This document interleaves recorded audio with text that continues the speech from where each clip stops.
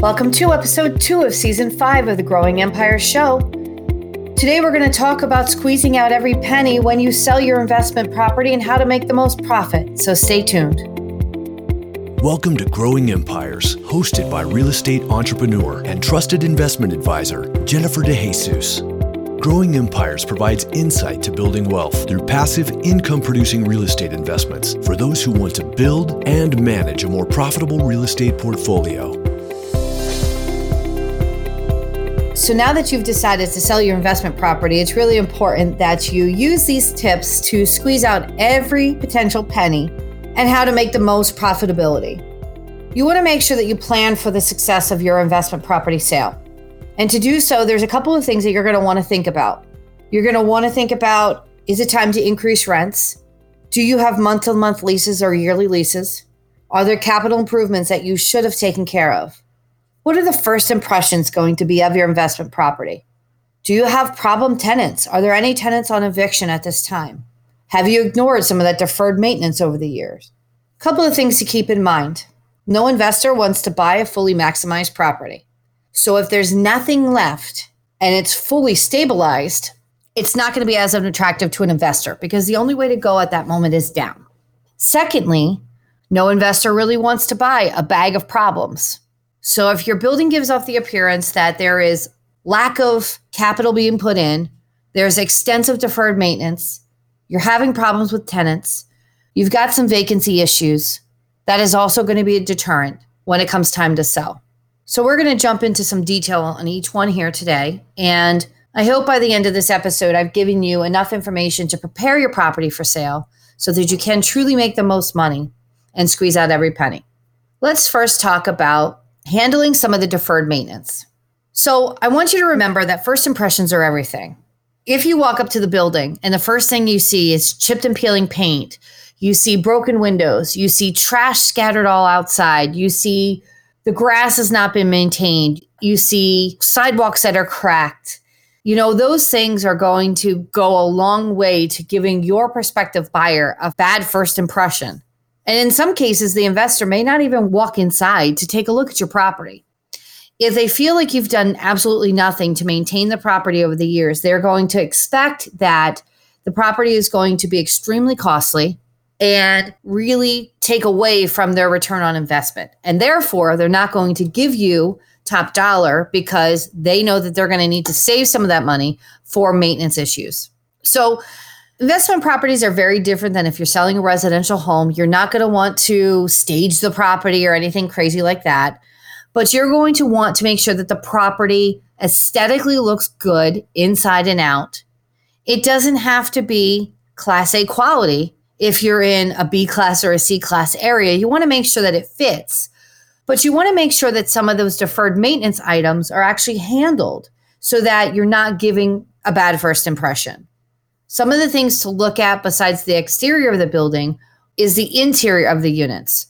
Do you have leaky faucets? Do you have smoke detectors that are beeping as you walk through the common areas? Are steps broken? Are handrails missing? These are all some of the things that give away the impression that the property has been, that's had less than stellar maintenance. And then as far as the inside of the units where tenants are, you're going to want to ask your tenants to clean up, right?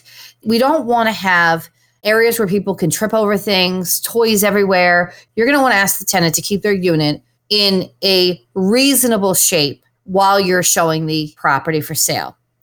And part of the way to do that is to remind them that they need to sell themselves to the next investor. If they want to stay in that property long term, if that is their overall goal, if they look like a slob, act like a slob, chances are they are a slob. And the next buyer of your property is going to likely want to throw them out. So I always recommend that prior to you selling the property, you have a conversation with the tenants and make sure that they know what the expectations are of how they need to keep their property during the sale, how they need to act when investors come in to view the property, and that general cleanliness is going to be expected during this time. The episode will continue in just a moment. To make the most out of your investment property sale, you will need a team that understands the market fluctuations and how to capitalize on that demand. Knowing the market trends and forecasting economic changes is critical to your success. Having an expert by your side to help you buy low and sell high is the only way to create true wealth. When you need help analyzing your portfolio to maximize your return on investment, there's only one person you need to call, and that's me. I will help you analyze your portfolio and increase your profitability year over year, and that's my guarantee. Schedule a call with me today at growingempires.com. That's growingempires.com, and I'll help you create the life that you desire with passive real estate investing. Capital improvements are something you also need to consider. Have you waited forever to replace that roof? And is that roof showing signs of leaking at this time? Have you ignored the fact that the windows need to be replaced? Is there brickwork that is needed on the outside? The worst thing you can do for yourself when selling an investment property is to give somebody the opportunity to figure out what that repair is going to cost. Most buyers will over-exaggerate the value of that improvement. So for example, let's say it's going to cost you $20,000 to get that roof done. I assure you that when that buyer looks at the property, they think the roof is $40,000. They always over-exaggerate. And guess what that means for your profitability? It means that it goes down. So you're going to want to make sure that you handle those capital improvements prior to the sale of your building, or you're going to need to price your property appropriately for those capital improvements. Another thing to consider is month-to-month leases versus yearly leases. And there's a couple of pieces of this to think about. So prior to you selling, you have the opportunity to increase the rents, put tenants on yearly leases, and really maximize the potential cash flow for the next investor. However, not every investor looks at your investment property and thinks, I want to keep your tenants. So you really need to take a step back and kind of look at your investment property and think to yourself, well, first of all, are these tenants that somebody's going to want to even have in their property? Have they paid consistently? Do they keep their unit in great shape? Are they a stellar tenant? And where is the rent in relationship to the market value? If it's grossly low, so let's say your market value of your rental unit is $1,000, but you're only asking $700 for your unit. Well, I assure you, you should not have that as a yearly lease because you don't want to lock a new investor in for a year on rent that is well below market value.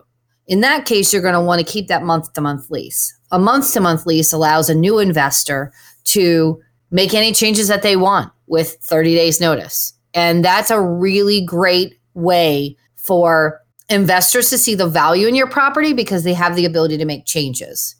So I don't want you to think about rushing to create yearly leases before you go to sell because there's not always value in that if what you're getting for the property is far below market value or if the tenant that is there is a problem tenant.